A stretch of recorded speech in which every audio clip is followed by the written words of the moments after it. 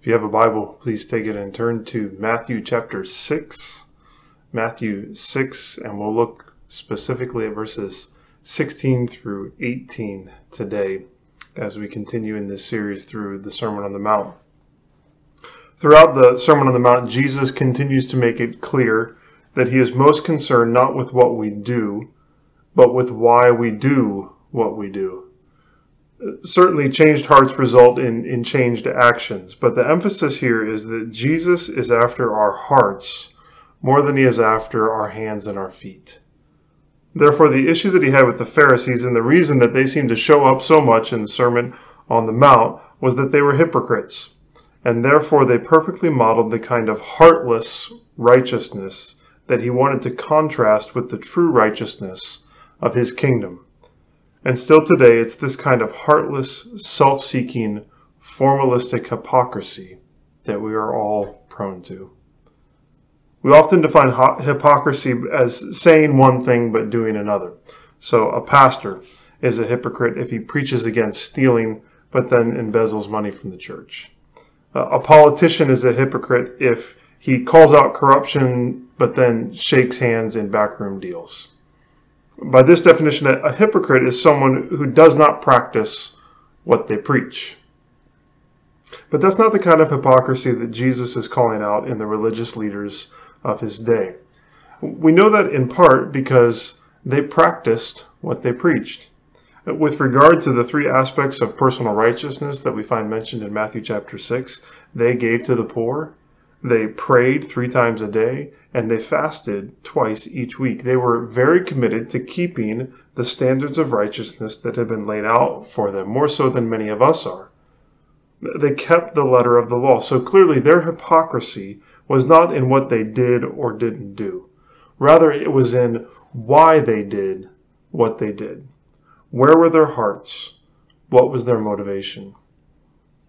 Jesus knew what their focus was on, and he knows that we often drift towards that same desire. And that desire, particularly with personal spirituality, is for the praise of others. The longing to be seen and recognized as righteous is ever present in our hearts, and we often ache for people to acknowledge our righteous acts. And this is what Jesus warns us against.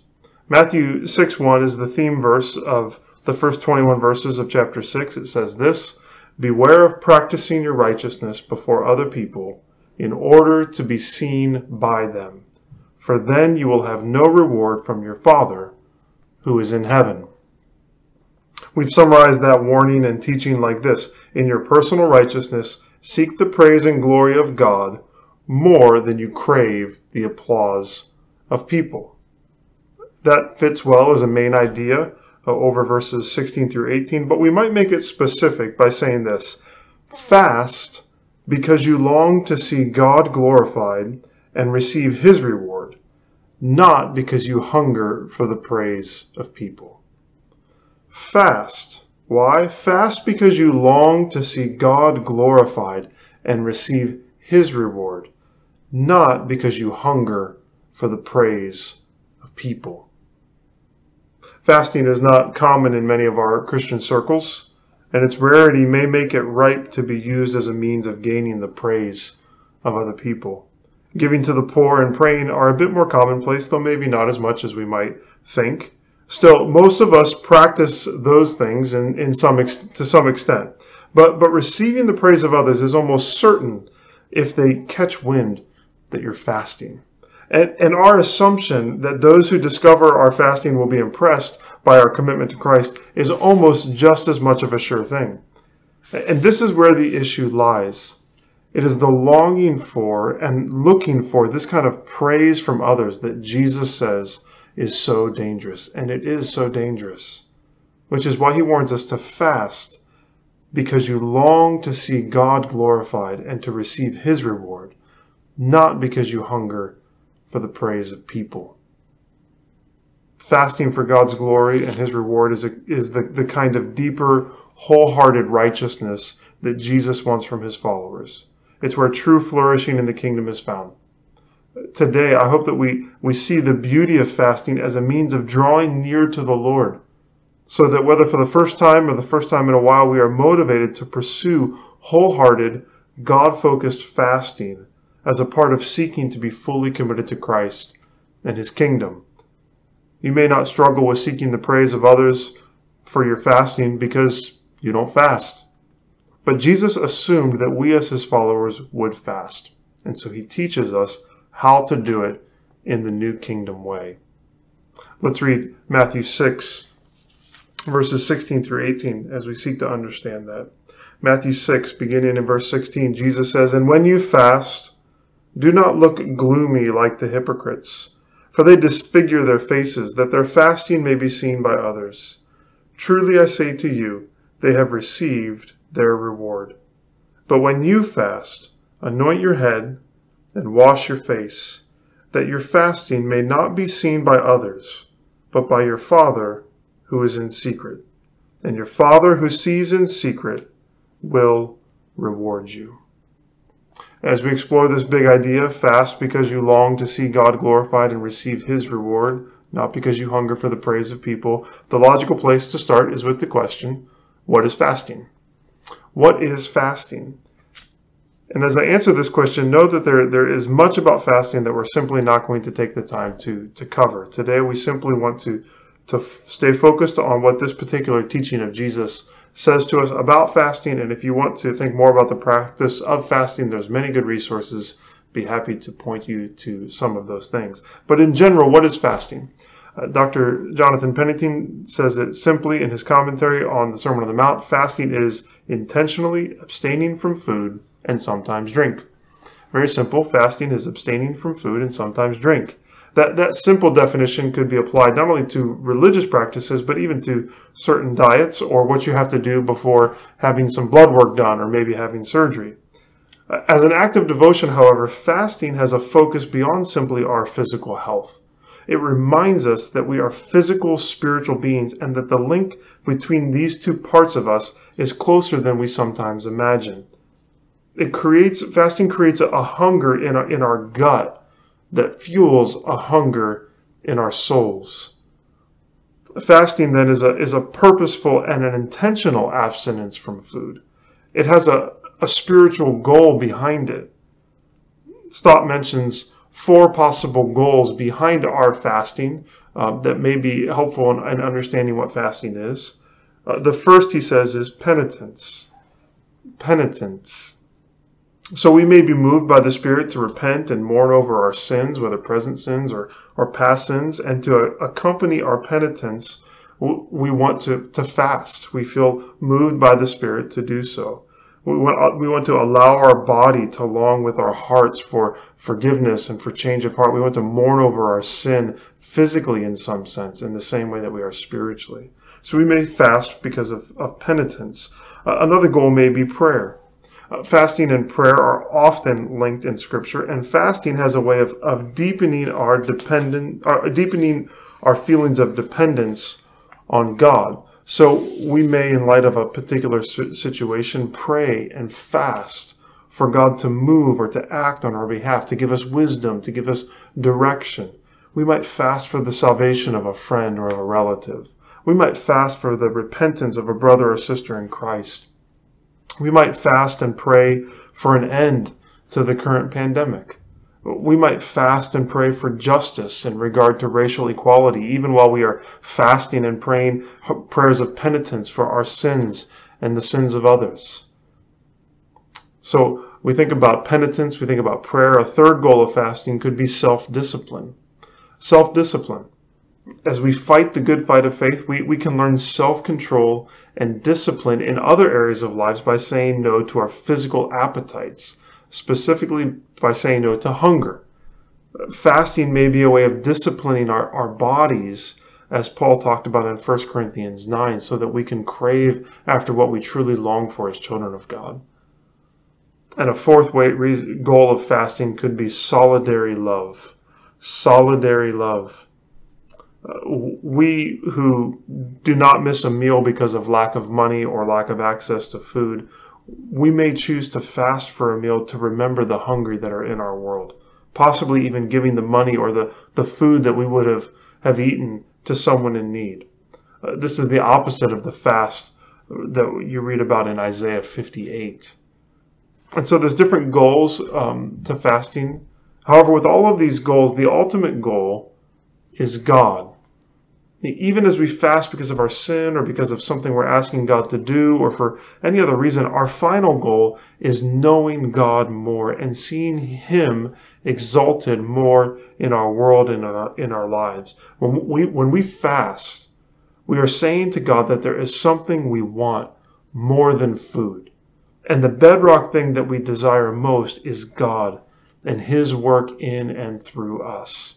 We fast because we want God and we want Him to be glorified. If our desire for God is weak, fasting can awaken it. If our desire for God is strong, fasting can deepen it. When we fast, as with prayer, we are opening ourselves up to allow God to shape our desires closer to His desires. Fasting is not a means of creating the desire for God. Apart from the work of the Spirit, through faith, we have no desire for God. On our own, we are rebels against Him and are only self-seeking people. But if we have come to Christ through repentance and faith, then we are new creations in Christ Jesus, and therefore we have new desires. And fasting for the Christian then reawakens and deepens the desires that we have been given by God through Jesus. A desire for God and a desire for His glory that have come through the new birth. And so that's in general what fasting is. Again, much more could be said, but hopefully that clarifies it a little bit. And what Jesus is helping us to see here in Matthew chapter 6 in the Sermon on the Mount is that even in fasting, even in an act of devotion intended to awaken a desire for God alone, even in fasting, we can find ourselves twisting this act into something sinful, into something self-focused. And so we need to ask, what is unique about Christian fasting? That's, I think, what Jesus is saying here. You may not even want to say Christian fasting. You could say New Kingdom fasting. What is unique? What is different about Christian fasting? What is unique about New Kingdom fasting? The actual act of fasting, it will likely look similar across the religious spectrum. On the surface, there really is not a Christian way to not eat. Some of the practical steps involved in longer fasts and fasts in general are going to be true across the board for anyone. We may even be tempted to think that Christian fasting isn't really a thing. We may dismiss fasting as something that is more at home in other faiths, in the Muslim religion or with Hindus or even in Roman Catholic traditions. But nearly all acts of piety and religious devotion are shared by the world religions. Even each faith tradition practices giving to the poor. They practice prayer and attendance at worship services, silence and solitude, and all the like. We as Christians have emphasized some more than others, though it's interesting here in Matthew 6 that when Jesus wants to address true personal righteousness in the kingdom, He includes fasting in this short list of 3 practices. And of course, what's different in all of these practices from the ways that other religions might practice it is that what Jesus is aiming for in us doing these things is He's aiming for our hearts as His followers. He's not concerned simply about us following laws or keeping certain fasts, but He's interested in having our whole heart devotion to Him. So how then does the truth of the gospel change the attitude and the posture of our hearts as we fast as Christians? 3 thoughts from this passage that will frame our thinking and will frame this text. First, Christian fasting is not self-focused. Christian fasting is not self-focused. I think we're all excited about taking steps towards regathering as a church. Of course, some of the perks of at-home church will be gone. You probably won't wear your pajamas to the service anymore. My kids probably won't dance to the music as much as they have in our living room, though it'd be kind of cute if they did. You'll also not be able to eat snacks during the service like you might do as you sit on your couch, which means that it's going to be back to trying to hide the sound of your stomach growling in the middle of church, or maybe that's just me. I assume that everyone has experienced at some point, if they've gone to church for some period of time, the anguish of trying to hide your stomach growling in the middle of a sermon. It's not usually an issue when I'm preaching, but I can remember as a youth or as a child in those last 5 minutes of a sermon trying to hide my hunger pains. Now, the Pharisees were a little bit different than adolescent Andy sitting in the church balcony. As they practiced fasting on Mondays and Thursdays each week, they wanted everyone to know just how hungry they were, so that everyone could also know just how holy they were. They went to great pains to make their outward appearance reveal the fact that they were fasting.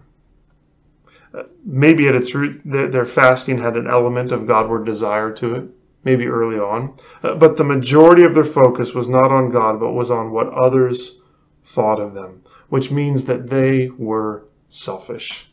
And we are drawn to that same trap. We are tempted to allow how we look or the things we say to reveal to others that we are fasting so that they will honor us.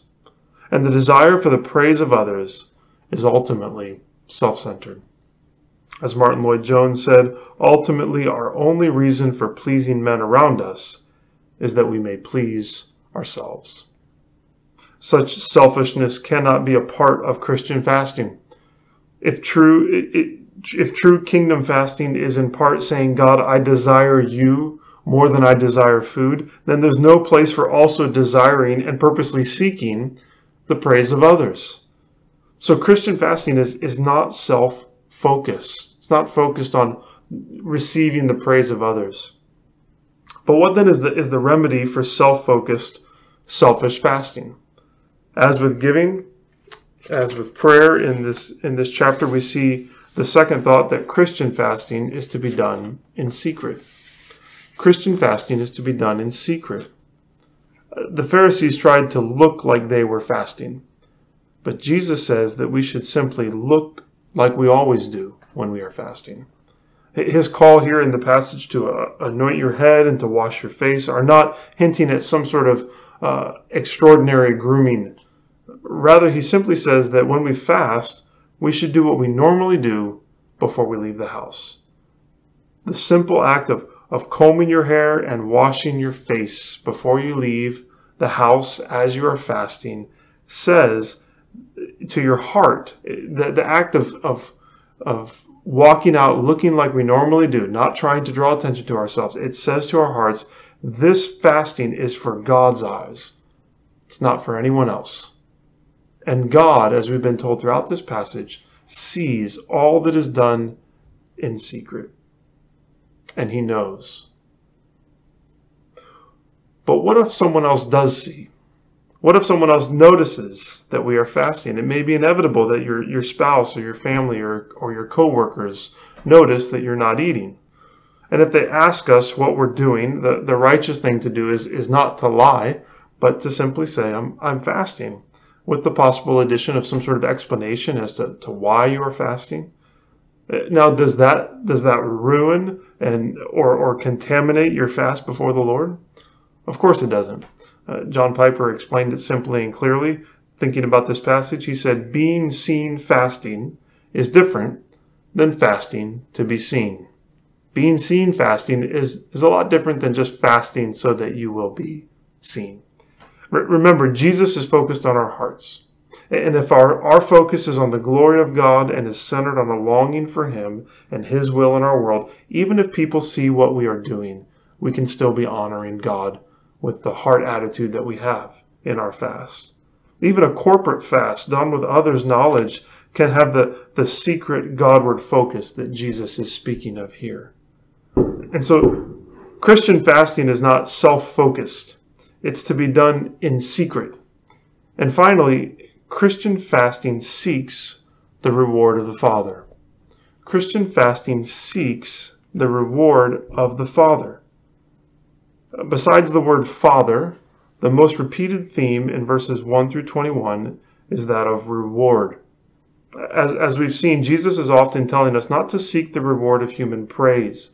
He says that if we do receive praise from others, then that's the only reward we will get. And he also calls us to seek the reward of the Father. We don't like the idea of doing anything for our reward. We have all somehow picked up along the way that this idea that righteousness for the sake of reward is wrong. We should only be seeking the glory of God, not any personal gain or personal good. And yet, what if seeking the glory of God also brought to us the greatest reward? What if devoting our lives to honor God alone actually leads us into the flourishing life that only God can give us, that is a reward? What if seeking the praise of God and seeking our greatest joy could in fact be the same thing? You see, the reward of the praises of others is what we often seek. But the reward of the praises of others is a cheap substitute for the reward of the Father. Because we were not created to be praised by people. We were created to praise and glorify God and enjoy Him forever. And when we are doing what we have been created for, we will find our deepest joy. That's what true Christian fasting does. It seeks to honor God. It says to God, "You alone can satisfy me." It says, as Jesus said, that our true food is to do the will of the Father. And when we're able to fast for the reward of the Father, for the reward of glorifying God alone, then we will know true joy. Practically speaking, walking in the ways that glorify God also brings the joy of flourishing here and now. Just as the wisdom literature like Proverbs helps us to see that the wisest paths to walk in bring blessing here and now, so too the way of the kingdom lays out the path of greatest joy and blessing here in the present. It may not be the easiest or the simplest, but it's the only path that will allow us to truly flourish in this world as God intended. And so Christian fasting seeks the reward of the Father. It selflessly and secretly practices this act of private righteousness as a way of seeking the reward of the Father alone, the reward of glorifying God, of enjoying Him forever, and of walking in the ways of flourishing and joy that are found only in the ways of the kingdom.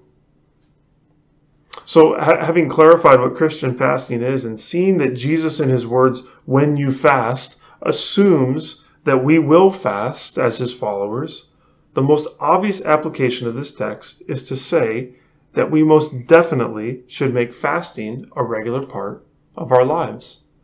Not a once every few years kind of thing, not an only when others ask me to do it kind of thing, but a regular practice that draws our hearts closer to the Lord.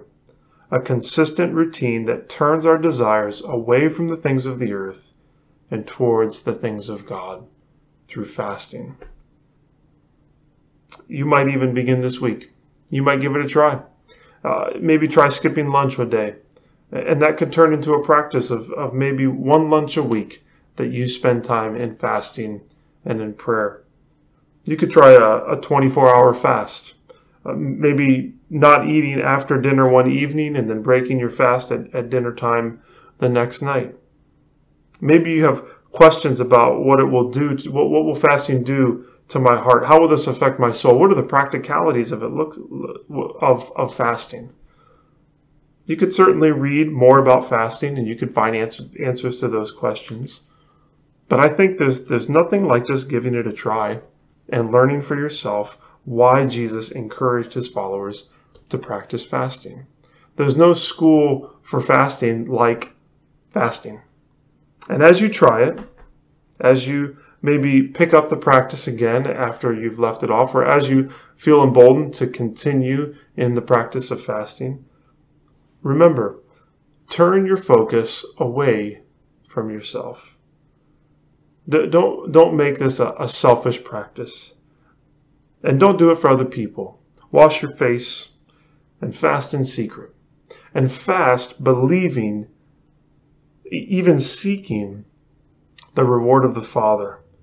The reward of the Father and the joy of glorifying Him and of walking in His ways. Let me end with a more general comment about these 21 verses in chapter 6. As we've kind of wrapping up a few weeks thinking about these, I think the simplest way to look at this section and to understand what it's trying to say is to just remember two words. The two words that I would use right now are resist and reward.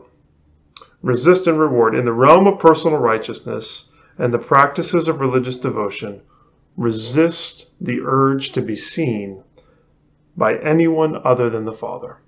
Resist the urge to be seen by anyone other than the Father. And secondly, desire the reward of the Father more than the praises of people.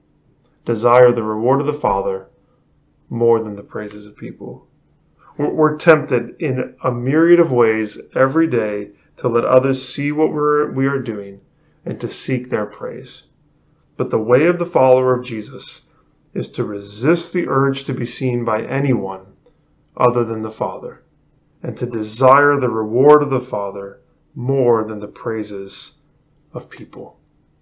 May God the Father enable us to do just that. Let's pray together. Lord God, thank you for these clear and simple words from Jesus on fasting. Lord, our hearts long for you, but they do not long for you enough.